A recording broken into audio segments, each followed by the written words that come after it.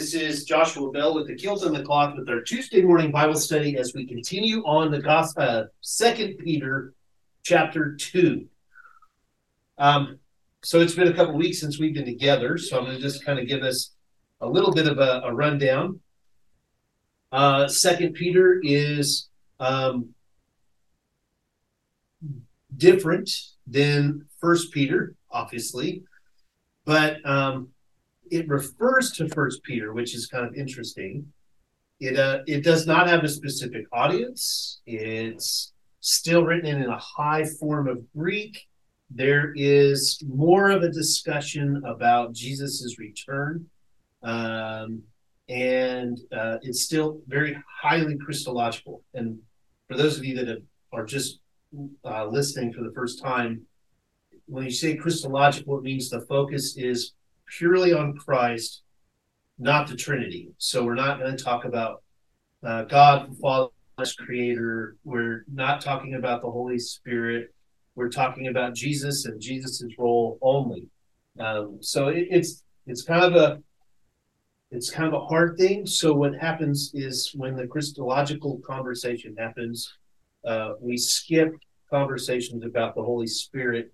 But then all of a sudden, the Holy Spirit makes its way into the conversation, and so it's an interesting thing. So 2 Peter chapter 1 starts talking about specifically what it means to be a Christian, our roles in this.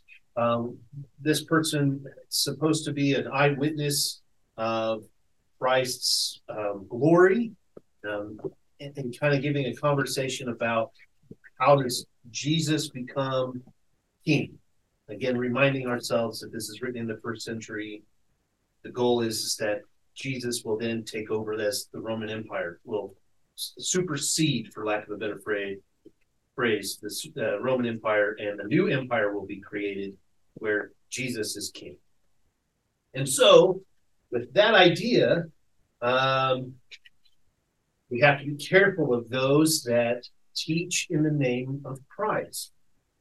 There was an interesting thing that takes place in the first century that we see all over the place. There's a writer by the name of Apollonius who writes about the same time as Paul, a Roman guy, talks about Jesus's power and things of that nature, but more as a prophet, not as Jesus as being Messiah or anything else like this. So it's a Roman writing. And in this writing, talks about this other guy, I can't remember his name right off the top of my head, that has power. And so he starts to describe this power. He has the power to heal the sick, to raise the dead, to cast out those that are having issues mentally or things of that nature, can prophesy the future. And there was a great following of this person that Apollonius is writing about. This happened a lot in the first century. So when Jesus dies, you start to see this influx of people mirroring his behavior. How does this work? What does this look like? Who is this Jesus guy? And so then you'll have some guy that pops up and says, oh, well, I'm like Jesus. Or you'll have, we have historical documentation of people that would say, not only am I like Jesus, but I am Jesus. And so there's that. Then there's the second part of this. There's the false teaching thing. So if the temple of Jerusalem is destroyed, it hasn't happened yet, but just say that in our heads. We know that it's leading up to this in 2 Peter. You've got Pharisees and priests that are terrified of what Jesus is saying. And I think rightly so. I don't really have a problem with protecting your flock, right? Jesus says things that go against the culture of the time, that says the way that we're doing it is wrong. If I'm a Pharisee or I'm a priest of a specific group of people, and this guy has said that, I'm going to take high offense to that. And I'm going to make sure that everywhere I go, everybody knows, that guy's a false teacher. This is a big deal. So you know that there were Pharisees that did that. You get it from Paul's letters, specifically Galatians, specifically Philippians, where somebody has come into the fold and told them that they're doing it wrong. And if they want to be a follower of Jesus, the prophet, right, you have to follow Jewish dietary law, or specifically in Paul's letters. Or you have to follow bits and pieces of Torah, again, specifically in Paul's letters.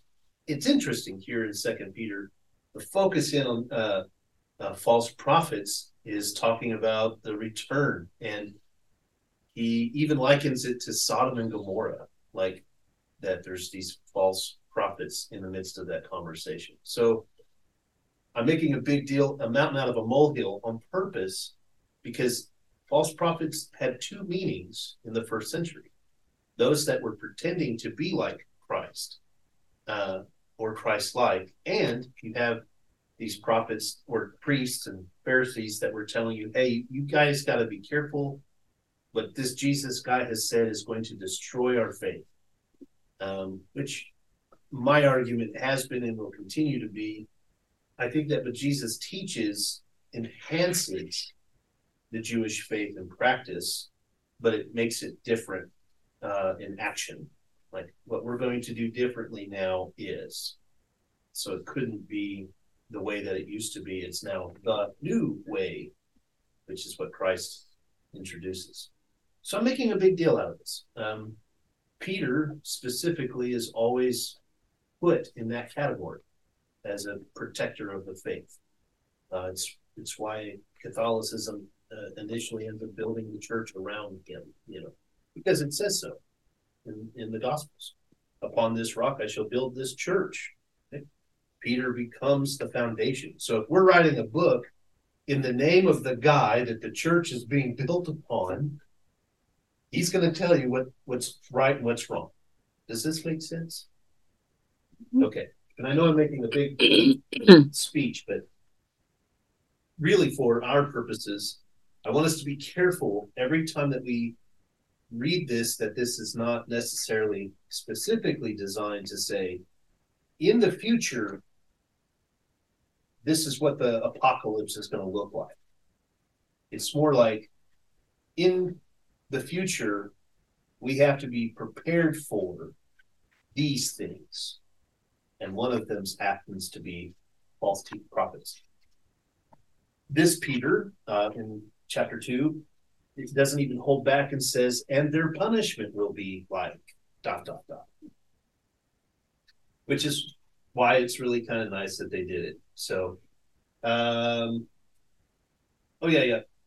just before I finish, the commentary wants me to remember and remind you that there are 3 specific biblical examples that God confirm that God will rescue the just and punish the offenders. The fallen angels, Sodom and Gomorrah, but the flood story, and really just kind of focusing in on stuff that is not necessarily biblically canon. You remember me telling you all the time that there's one mention of the fallen angels. It's in the book of Jude in our current canon. But there's the book First Enoch that talks about the battle of heaven and hell. Not in our canon, but it was for thousands of years. And then all of a sudden somebody just said, oh, no, that's just too mystical. Literally, that's what it says in the notes. Oh, we can't put First Enoch in it because it's too mystical. It talks about angels and demons and this Lucifer guy that falls out of heaven, who's the right hand of God, and was the most beautiful angel of all time. That's literally the language that they use. He was literally referred to as the morning star. Does that sound familiar? Yeah. So Lucifer gets cast out of heaven. Why? Because God gives him just a dash of free will. And what does he do? He decides to overthrow heaven. Where do we get that story? The book of First Enoch. We all know it. We all have heard the story in some way or another. But 2 Peter talks about it. So this person knew and has had conversation with this story. It's kind of cool. Okay, any questions, comments before we read? Sweet. 2 Peter chapter 2. But false prophets also rose among the people, just as there will be false teachers among you, who will secretly bring in destructive opinions. They will even deny the master who bought them, bringing swift destruction on themselves. Even so, many will follow their licentious ways, and because of these teachers, the way of truth will be maligned. Mine has this little note. What's teachers? What's the... It's only false teachers. Yes, what is Pseudodidache, didaskaloi.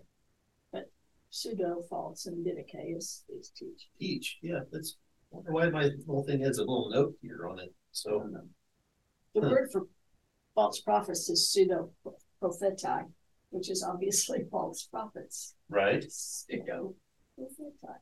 And they don't put heresies, they put, what does yours say? Licentious ways. No, before that. Wait, let me find it. Oh, right after false teachers who will secretly bring in The destructive opinions. Oh, yeah. Mine says heresies, and the Greek word is hereses. Which would have been heresies. Heresies. Yeah. Mine says heresies. Yeah. Well, it should Yours be. has heresies? Yeah. I would put That's this right. heresies It there. ought to be heresies. Yeah. Destructive opinions, whatever that means. Well, Yeah. heresies producing destruction. Destructive heresies, not destructive opinions. Is that where we get hearsay? Ish. Kind of, sort of. Yeah. So the hair There is the part. word heresies, and that's, Okay. that's it. And It's it. And this matters, especially if you're talking about the first century, because heresy was anything that went against the orthodoxy. So so it's not a piece of opinion. So when it says heresies here in Greek, it's saying it is completely wrong. Like you will be struck down from God. That's how bad it is. Okay. But there's this interesting thing that takes place in this culture that if it's not orthodoxy, like this is the way we've always done it thing, it becomes a heresy. If you break away from orthodoxy, you get shunned, you get kicked out of the community, God strikes you down, which is why I'm glad Sally pointed that out. This is not a good translation for that. Opinions doesn't speak enough to how big of a deal it is. Yeah. And evil spoken is blasphemy. Yeah, and seeing that matters too, because Blasphemy. it should be close. Which is another one. You're literally, blasphemy. for them, blasphemy meant that you were trying to play the role of God. Like your voice was trying to speak above God's voice. Like as a culture, that's what they believe. So when we say, well, that's just blasphemy, for us, it's kind of a cliche. For them, if you said this is a blasphemy, you're literally saying to this person, you're playing the role of God, and you're with your words, and you're wrong. So it's a big thing. So this guy obviously is trying to sound like Peter, right? Like I mean, these are his things. Let's keep going. I like this. This is good. And in their greed, they will exploit you with deceptive words. That's the blaspheme, right? Deceptive words. And in their greed, they will. Got it all backwards. Well, evil spoken of blasphemy is for the truth in verse 2. Oh, okay. Okay. Wow, what a weird translation they came up with here. Yes. Mine says, in their greed, these teachers will exploit you, and with stories they have made up. False words Interesting. from a whole. Isn't that weird? I mean, we added that to verse 3, and the Greek here is pretty simplistic, and all the translations have decided to make it more complicated. Yeah. That's amazing. And this was done like by a panel of scholars. Like this is blowing me away. So look at verse 3. And in their greed they will exploit you with deceptive words. Their condemnation pronounced against them long ago has not been idle, and their destruction is not asleep. Okay, so here's where it gets good. So, or if God, did not spare the angels when they sinned, but cast them into, this should be Gehenna, hell, Hell. or is it Sent to Hades? Tartarus, Oh, nice. Tartarosus. Tartarosus. Yeah. So this person obviously knows Roman mythology. Okay, So that's why you where got that. Tartarus comes from.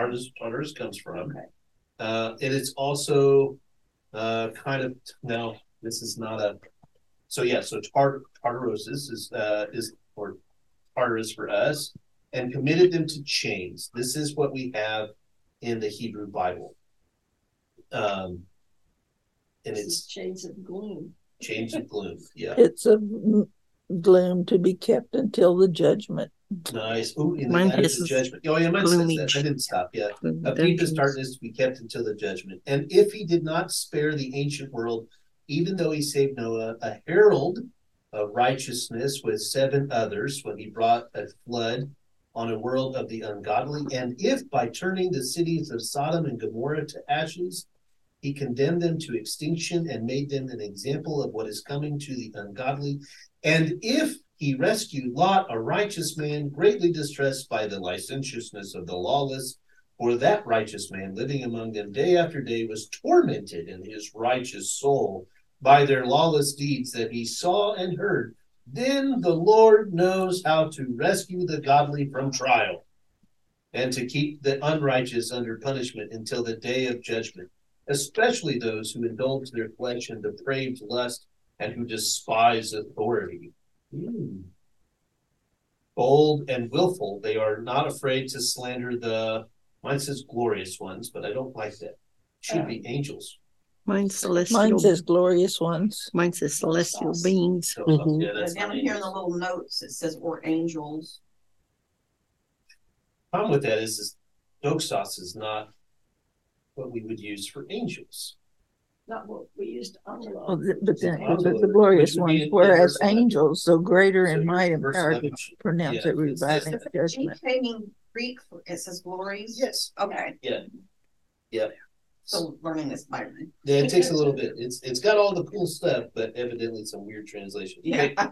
verse 11, it should say, whereas angelos, Yes. good, though greater in might and power, do not bring against them a slanderous judgment from the Lord. These people, however, are like irrational animals, mere creatures of instinct, born to be caught and killed. They slander what they do not understand, and when those creatures are destroyed, keeps putting out some weird, and in their destruction, okay, they will also be destroyed, suffering the penalty for doing wrong. They count it as pleasure to revel in the daytime. They are blots and blemishes, reveling in their dissipation. That's not good. What's that word?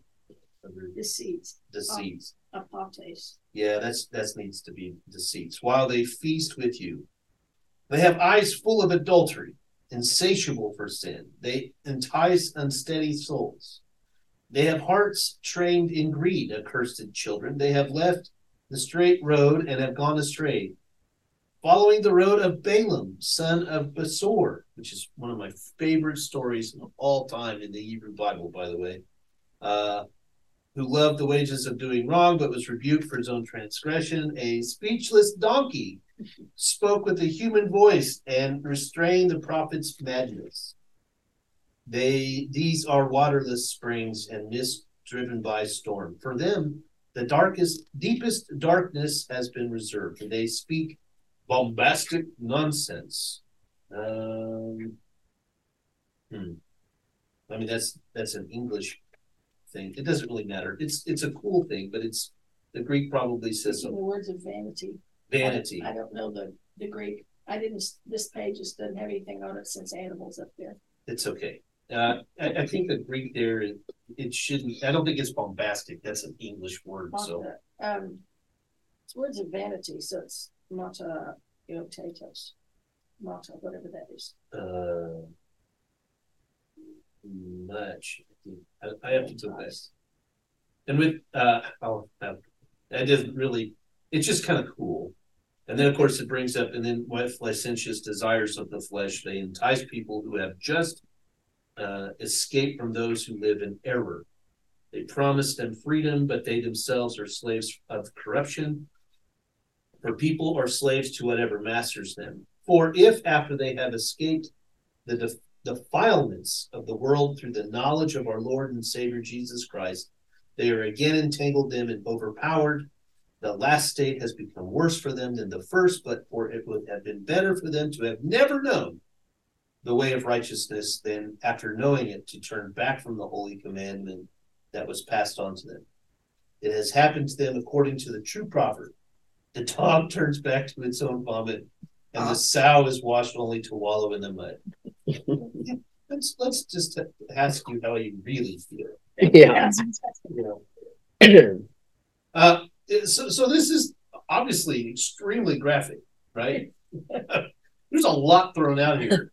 The fallen angel story is found in First Enoch. Again, notice that there's an assumption that you should know this, that they were cast into the deepest, darkest place of Tartarus. I think where it's listed in the Hebrew Bible, I think they use Tartarus also, the language. There was always this thing mythologically for them when we talked about what happens underneath the ground.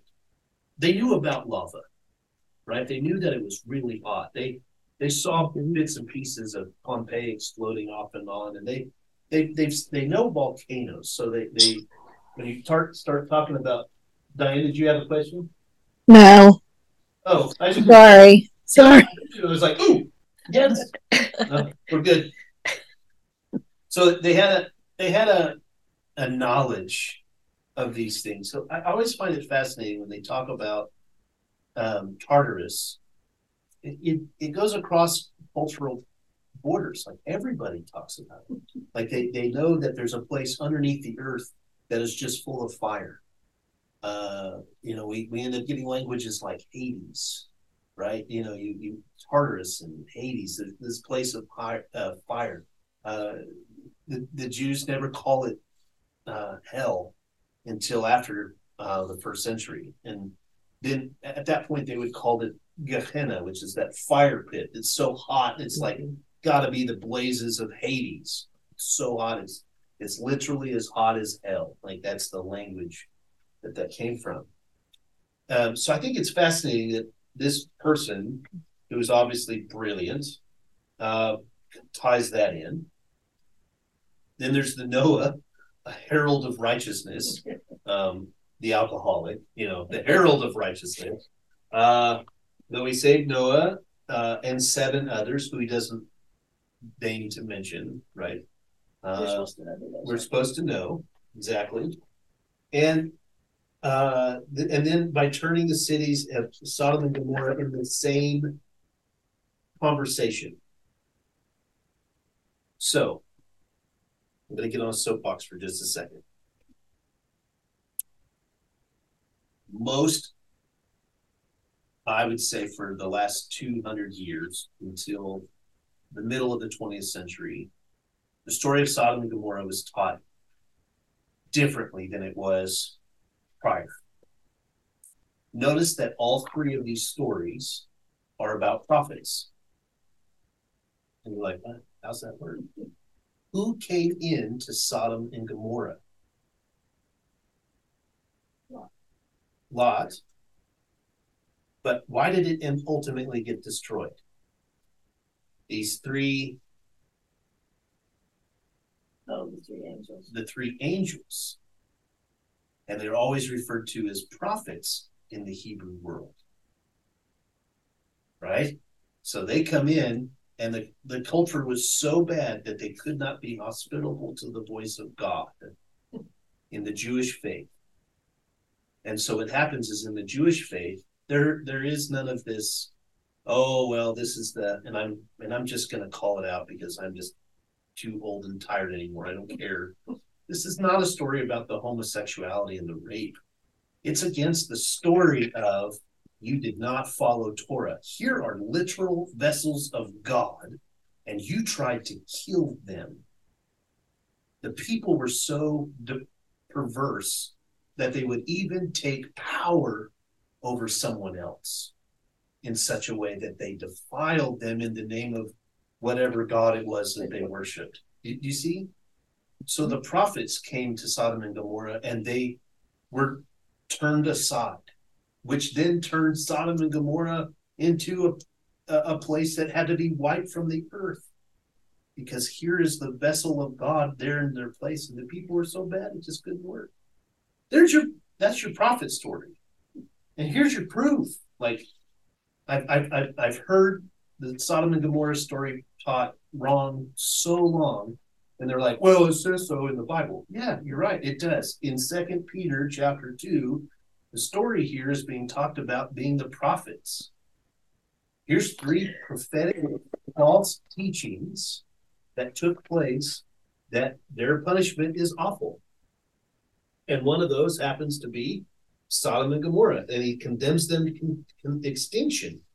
And then he uses Lot, which still blows me away. He goes, because Lot, ultimately, do we remember the story there? What happens to Lot? They escape. His wife turns around, turns into a pillar of salt. And you go and live in a cave, and he becomes his daughter. Daughters by get him. drunk, and then we'll just say take advantage of his drunken stupor and get pregnant, and then they leave. So Lot, a righteous man, greatly distressed by the licentiousness of the lawless. He lived among them day after day, for that tormented in his righteous soul was their lawless deeds that he saw and heard. They put him in the prophet status. And then Lord knows how to rescue the godly from trial. And which he did. In the story of Sodom and Gomorrah, he rescues Lot and his daughters, and the wife. Ultimately, the wife could not even turn away. So it's a really cool story, but sorry, like I said, I had to get on a soapbox for a minute. This is when people use the story about Sodom and Gomorrah and they automatically start going into the hot topic conversation. It's totally not true. Hebrew Bible would have focused in on the aspect of not following Torah.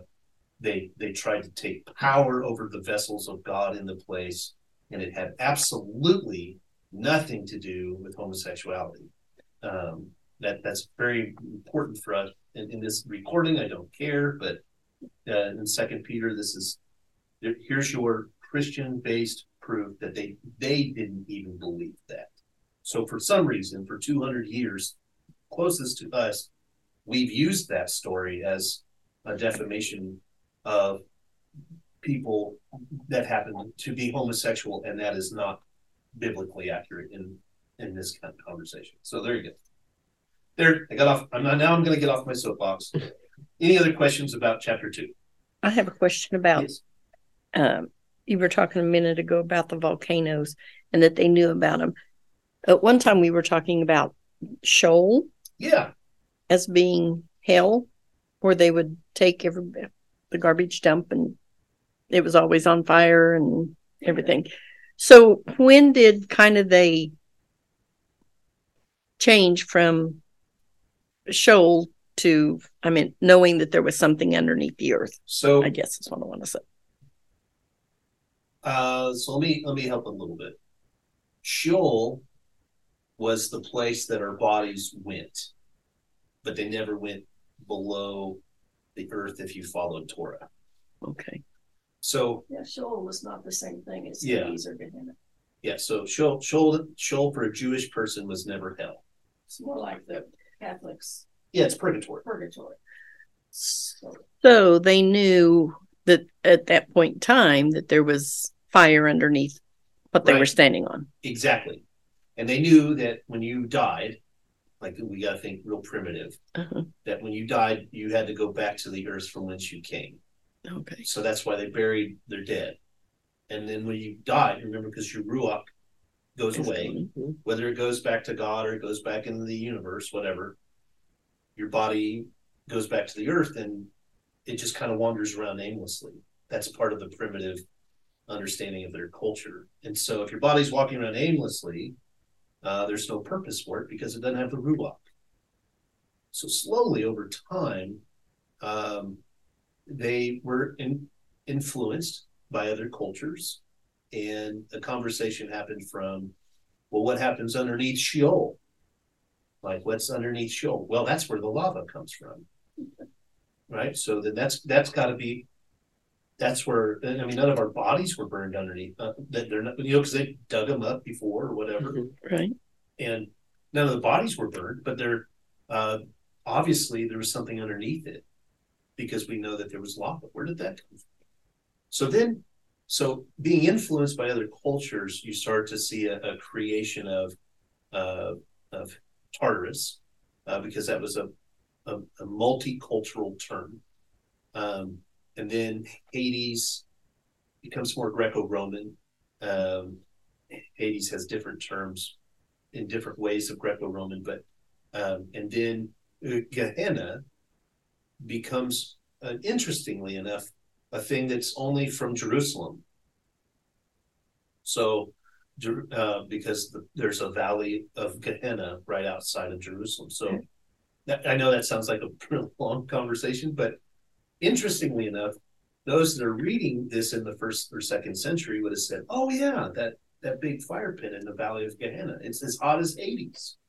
And then slowly over time, we start being influenced by other cultures. We start to say, well, we don't talk about Ruach anymore, because the Ruach is our soul. It's what we eventually create.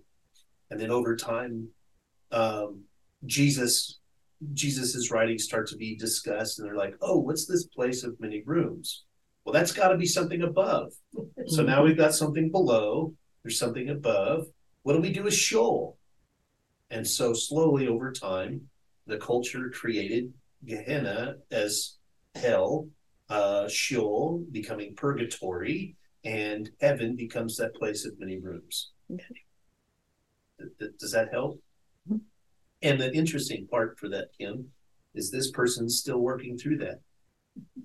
So they haven't finalized that theology yet at all. We have multiple layers of theology of heaven and hell, and thank you so much, Dante Alighieri, for making it even more complicated. You know, was it 47 layers of heaven, and I don't know, a bajillion layers of hell, and which he ends up getting excommunicated for, and they ended up adopting. But you know, they did that to Galileo and Copernicus too. So I say this. So there's a lot of interesting things. The Balaam story. Did you guys remember the story about Balaam? Balaam and the ass.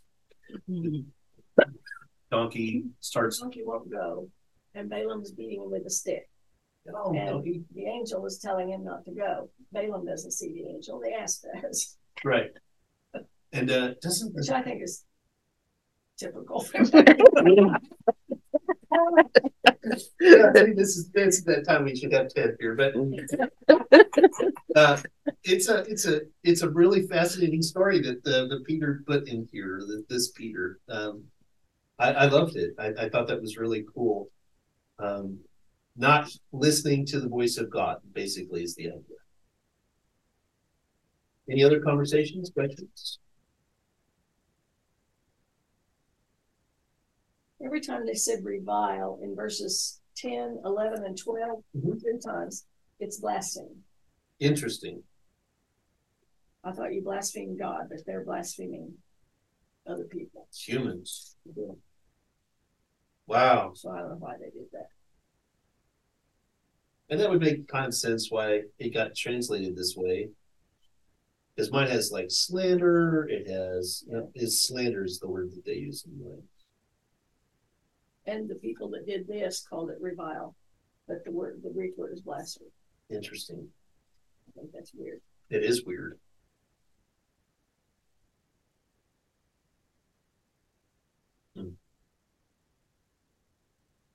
And it's interesting for me as you point that out, because that part's specifically about indulging of the flesh, who despise authority.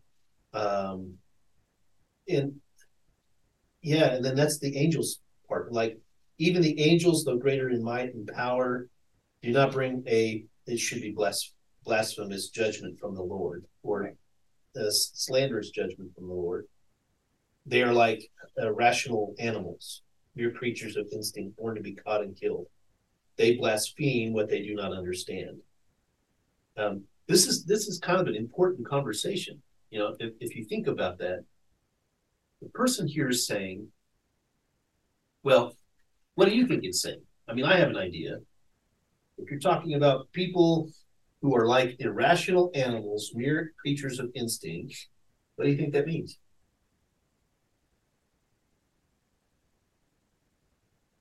Non-Christian, Sure. non-Torah for that matter. Definitely non-Torah. It's interesting, they talk about ignorant animals and then Balaam and the donkey. Right off the bat. They said ignorant. The donkey wasn't. Yeah. Balaam becomes the ignorant one. Yeah. I mean, it's a brilliant writing thing.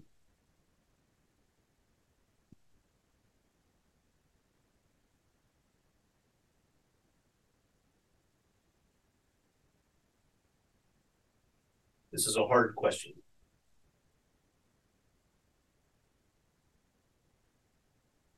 So definitely not the ones that are Christians, definitely not the ones following Torah.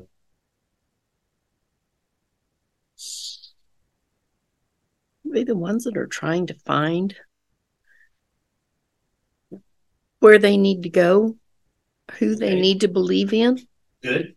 And so let's say if we go with that, Peter is saying, if you listen to these false prophets, you are like an irrational animal. Might as well just be killed. Does that make sense? Mm-hmm. And the only path to follow is the path or the voice of God, who happens to be Christ. And here's your proof. That's what Peter says. Like, let's look at Balaam. He should be. He's a prophet. He should know better. But the donkey himself knew better than he did. I mean, that's pretty powerful. So those that choose to not listen to the voice of God they don't even have to be punished. They're basically like twigs that just get burned in the fire. Or they're just like irrational animals that we have to take care of. There's a lot of truth to that. Mm-hmm.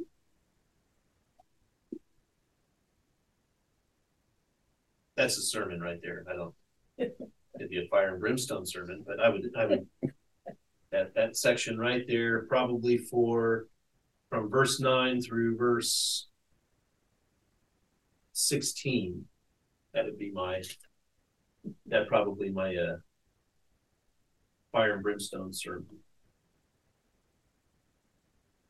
In a good way. Well, we're doing so well that I would like to go ahead and finish 2 Peter. Okay. And notice how much writing is on that's chapter 3. Which is interesting that you've had so much on chapter 3. It just means I got it and I looked them up and looked up the notes and words in the lexicon, and if they disagreed or had a different slant, I wrote it down. Nice. If it was the same in the lexicon, I just underlined it.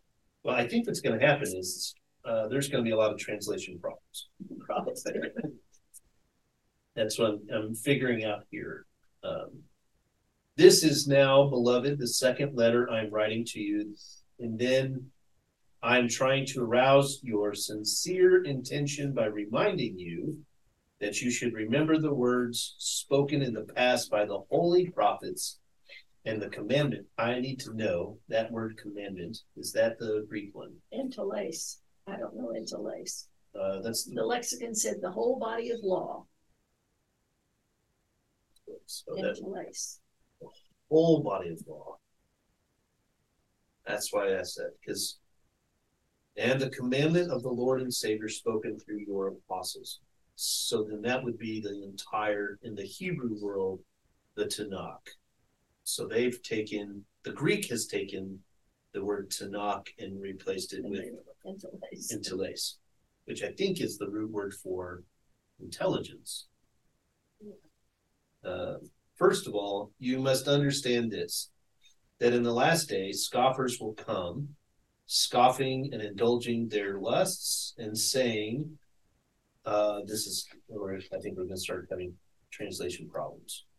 Where is this promise of his coming? For ever since our ancestors died, all things continue as they were from the beginning of creation. They deliberately ignore this fact by the word of God, heavens, by the word of God, heavens existed long ago, and an earth was formed out of water, and by means of water, through which the world at the same time was deluged with water and perished. But by the same word, is this Logos? Or Logo? The word. Verse 7. With the outbursts of heavens and the earth, by same word, logo. Okay, good. The present, this is the word of God. That's why it matters. This is the voice of God speaking. The present heavens and earth have been reserved for fire, being kept until the day of judgment and destruction of the godless. But do not ignore this one fact, beloved, that with the Lord, one day is like 1,000 years, and 1,000 years are like one day. And the Lord is not slow about his promise, as we think some think of slowness, but is patient with you, not wanting any to perish, but all to come to repentance. But the day of the Lord will come like a thief, and then the heavens will pass away with a loud noise, and the elements will be dissolved with fire, and the earth and everything that is done on it will be disclosed. Since all these things are to be dissolved in this way, what sort of persons ought you to be in leading lives of holiness and godliness, waiting for and hastening the coming of the day of God, because of which the heavens will be set ablaze and dissolved, and the elements will melt with fire. But in accordance with his promise, we wait for new heavens and a new earth, where righteousness is at home. And then this is the kind of the letter process that's different than Paul's, but it's interesting. It's more like the closing part of a prayer, in my opinion. Neat. I forgot this part. So, therefore, beloved, while you are waiting for these things, strive to be found by him at peace, without spot or blemish, and regard the patience of our Lord as salvation. So also our beloved brother Paul wrote to you according to the wisdom given him, which, by the way, would not have been something Peter would have said. He and Peter got in fights all the time.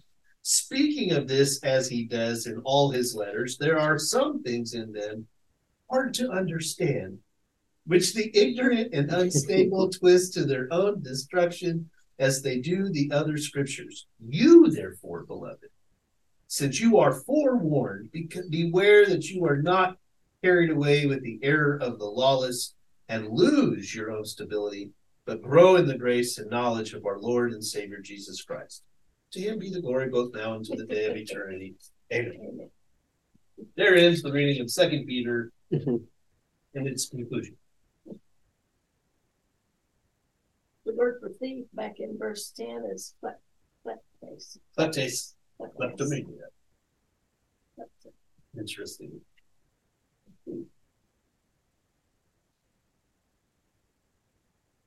I really like the little. Oh, and by the way, Paul is so amazing. That's interesting. I'd forgotten about that altogether. Like I forgot that there was this little. You should read all Paul's letters. Yeah, and I know his letters are hard to understand. That's why I've written this, because mine's easier for you to understand. I don't say, but there's still a little dig in there, on 16, verse 16, when he talks about some things that are hard to understand, like you say. It still has.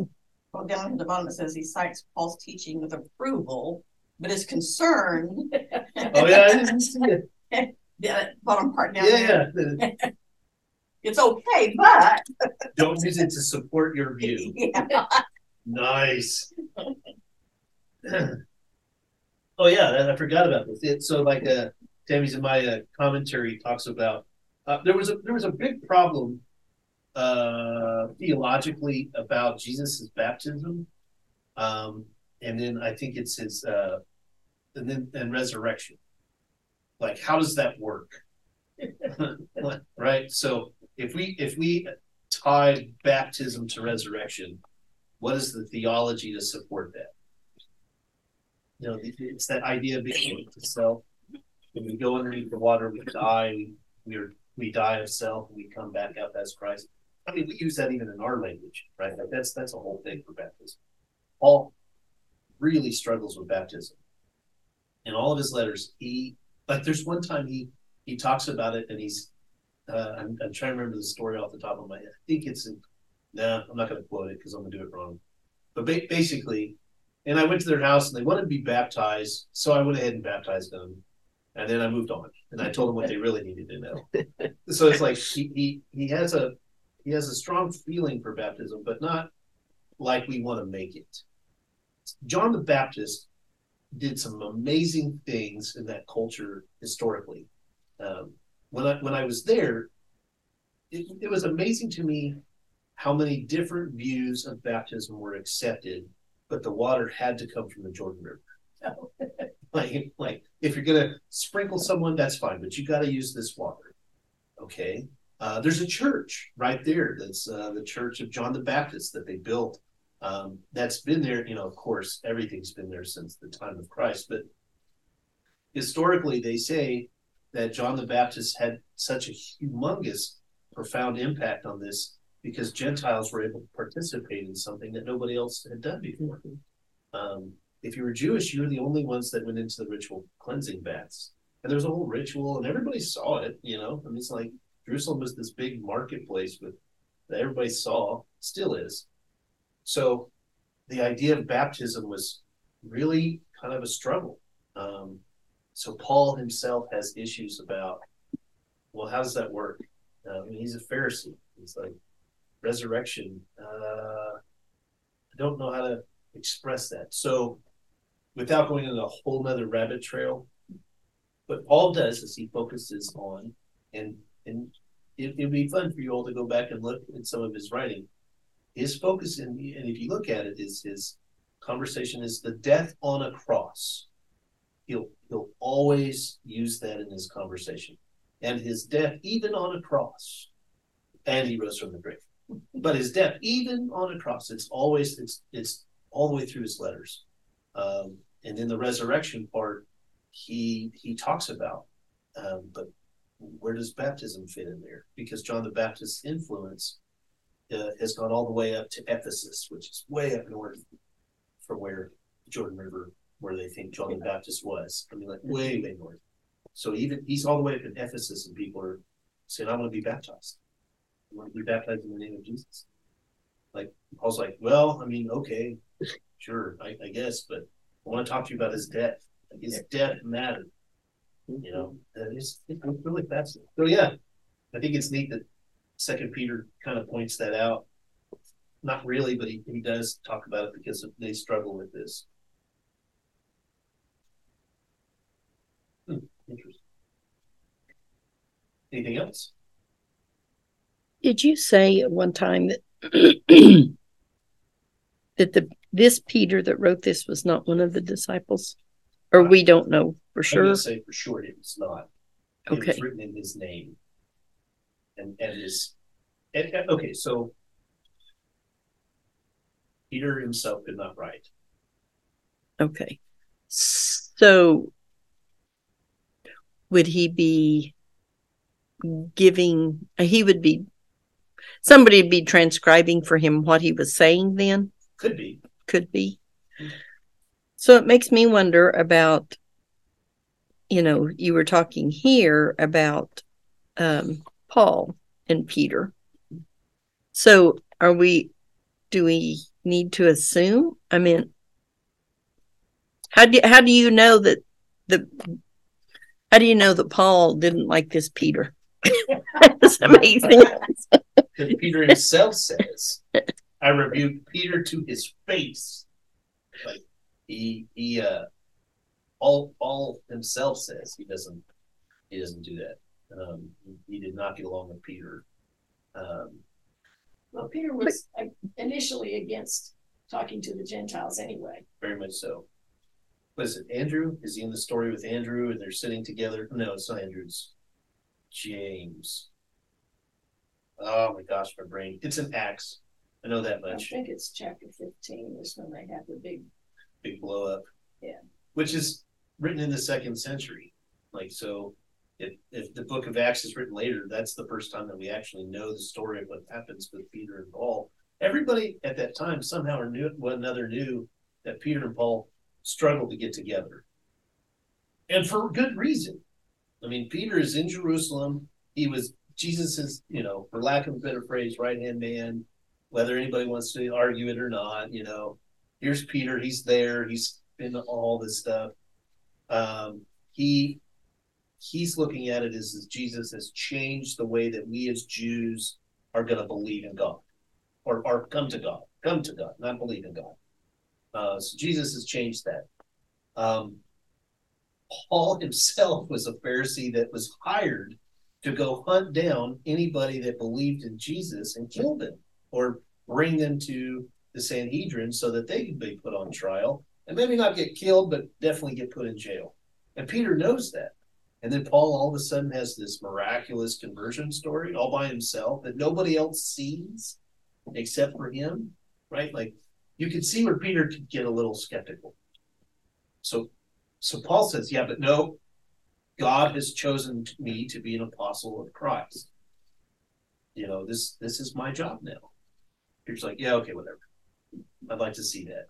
I would like to have been there at that time. So there's a legitimate argument that the two of them have, which is why I can tell you for a fact that Peter did not write this second book. Okay. Because he would not have even taken the opportunity to say, oh, and there's Paul's writings, and it's lovely. He wouldn't say he was just concerned, he would say he thinks. Yeah. Yeah. So at this point in time, it's not Peter I would that's say writing it's it. definitely not Peter. Okay. I'm just trying to be gentle. I'm just trying to figure it out. So Yeah, you can be gentle all you want, but I'm just trying to figure out which Sometimes Peter. it's hard because for some reason, it's very important to us about the authorship of who wrote these things. So would Peter been alive when that was written? What somebody said that he said? Maybe. Not if it was written in the 2nd century. Yeah. So I mean, People lived that long. Like I didn't say. here's how we do this in school. If it says second something, it was probably written after the destruction of the temple, or closely to it.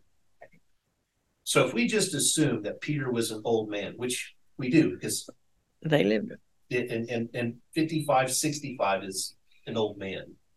And the life expectancy of a person was probably 65 in a good day. Like if they weren't fishermen, Yeah. right? They didn't have dangerous occupations. Dangerous occupations.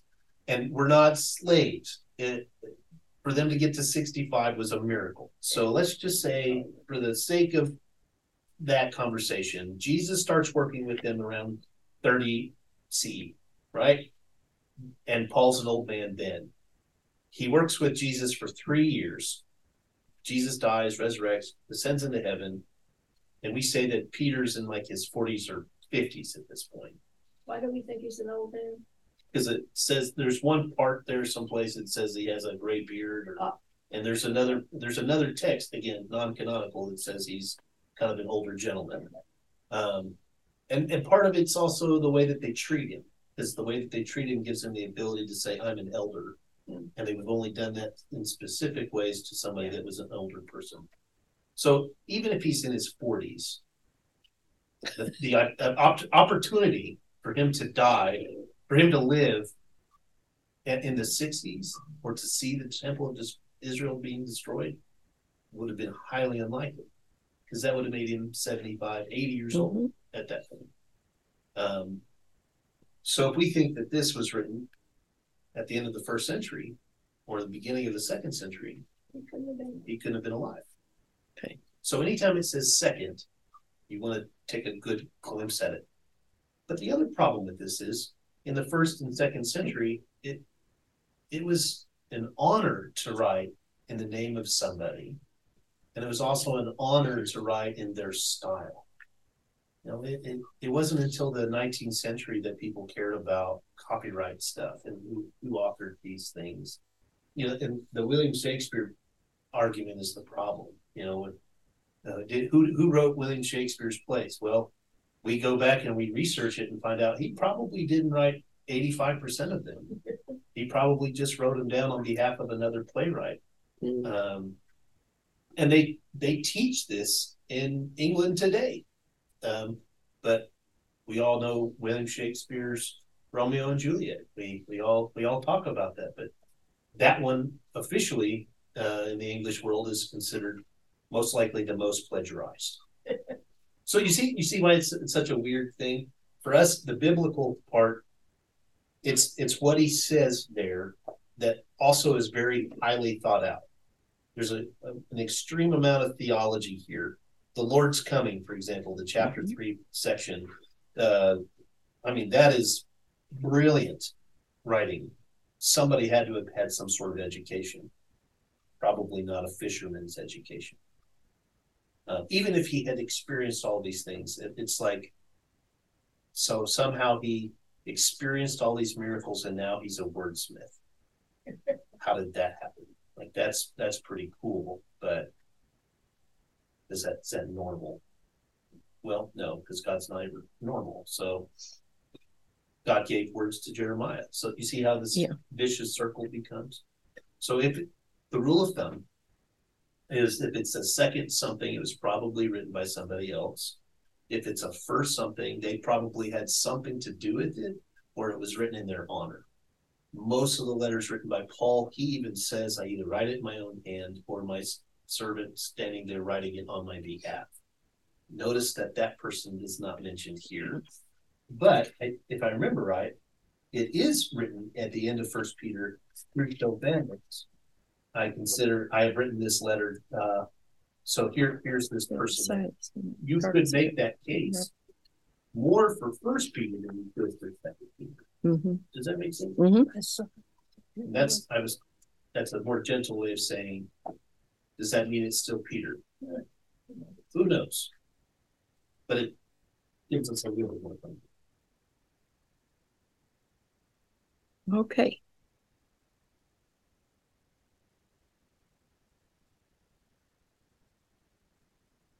Oh, and just so you know, Silvanus worked with Paul. He gets mentioned also. Oh, in Paul's writings?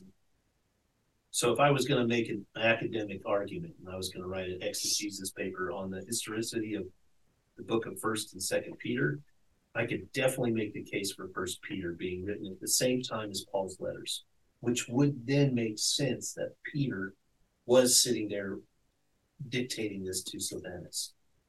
And he would have been alive then. Would he possibly have been alive to write 2 Peter? That's a harder thing to say. Okay. I won't pursue it any further. The theology is really leans towards the temple of Jerusalem being destroyed. So, for me, the Peter wouldn't have been alive for that. It'd been really hard. So, if that helps, actually makes it worse. Any other questions before I? The answer is I don't know. I could write an academic paper on the historicity of 2 Peter, and I think I would come up short on proof. With that being said, we will end the study of the second letter of Peter.